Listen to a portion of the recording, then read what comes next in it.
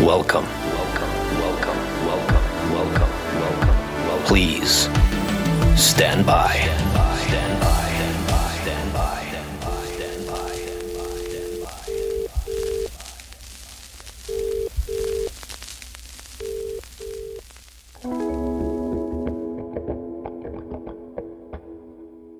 I work in science. It's all about cell-grown meat in petri dishes.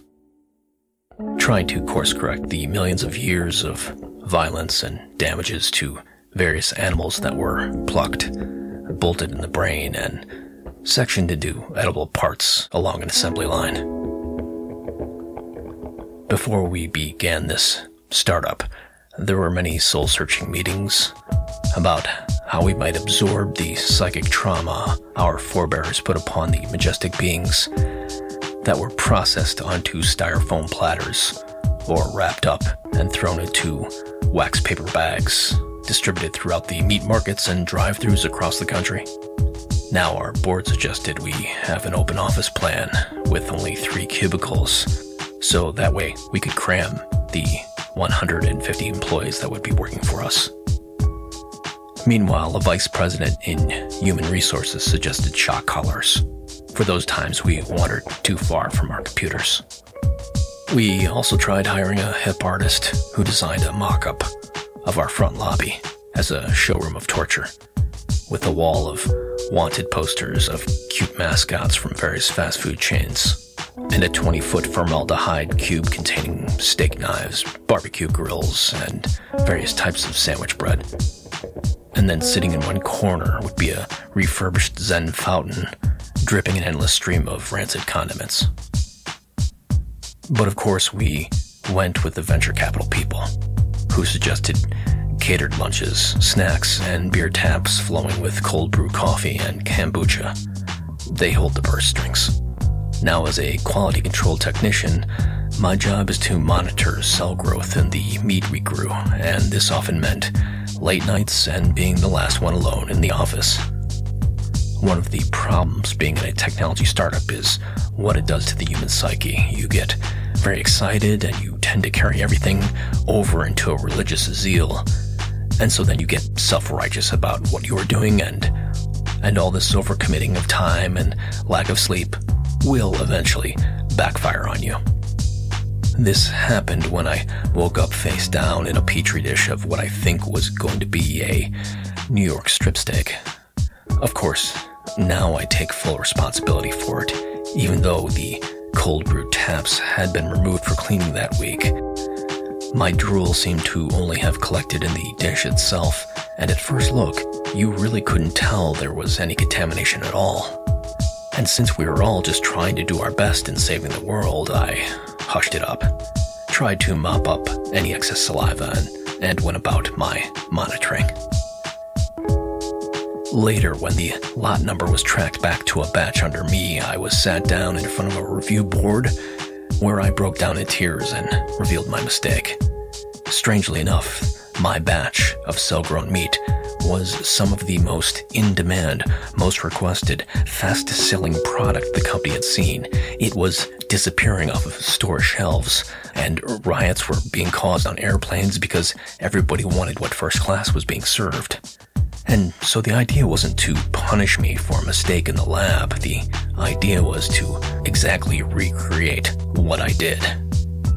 Now, even with my success, there still seemed to be some red flags, and a regulatory body called OSHA, the organization of 3 other letters, stepped in, and health inspectors started crawling all over the place. But our CEO smoothed things over because those are some of the long-term benefits of joining a sorority back in the day.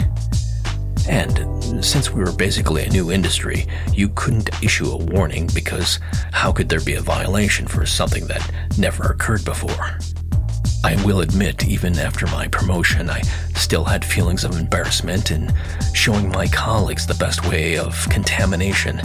But soon it was just happening, naturally. In an open office with petri dishes, accidents occurred on a daily basis. So that things like coffee spills created a new line of breakfast meats, And there was even some frozen meat novelty on a stick, most likely because one of our colleagues liked to eat PB&J at their desk. And as it ruined appetites for dinner, we repackaged it as a dessert. I even got adventurous. Besides just the occasional napping drool, there was skin cells from dry hands or dandruff, loose nail clippings, and even the occasional cough or sneeze. Now, even with all of this creativity, there were some actual drawbacks. We just realized not everything could go perfectly when making lab-grown meat. The taste of pencil shavings just couldn't be flavored over, even with full-on attempts of pumpkin spice injected into the cell growth of a late-stage chicken or veal cutlet. But in the long term, most days were just spent simply sitting back, watching the growth happen in cells and market share. I like to think I'm doing my part to further humanity, that science has stepped up to help us evolve from our early days of brutality, and even though we've quintupled returns for all of our investors, and yes, there might even be a Nobel Prize for peace in our future because we've completely eradicated factory farming, I'm still just not quite feeling at ease. It started with small, strange things happening.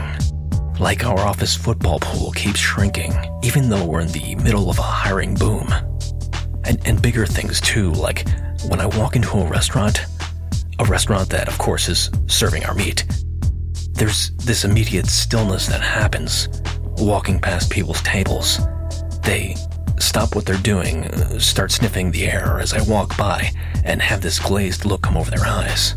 You see, I mentioned that feeling of self-righteousness that happens in a tech startup, and I wonder if we were so wrapped up in making history to be the first to stop animals from future butchering and saving the environment, that there might also have been a slim chance we're on the cusp of creating a generation of cannibals. And so that's my job, and I appreciate you letting me get this off my chest. That'll be 2350. Please pull up to window 2. Yes, of course. Sorry about that.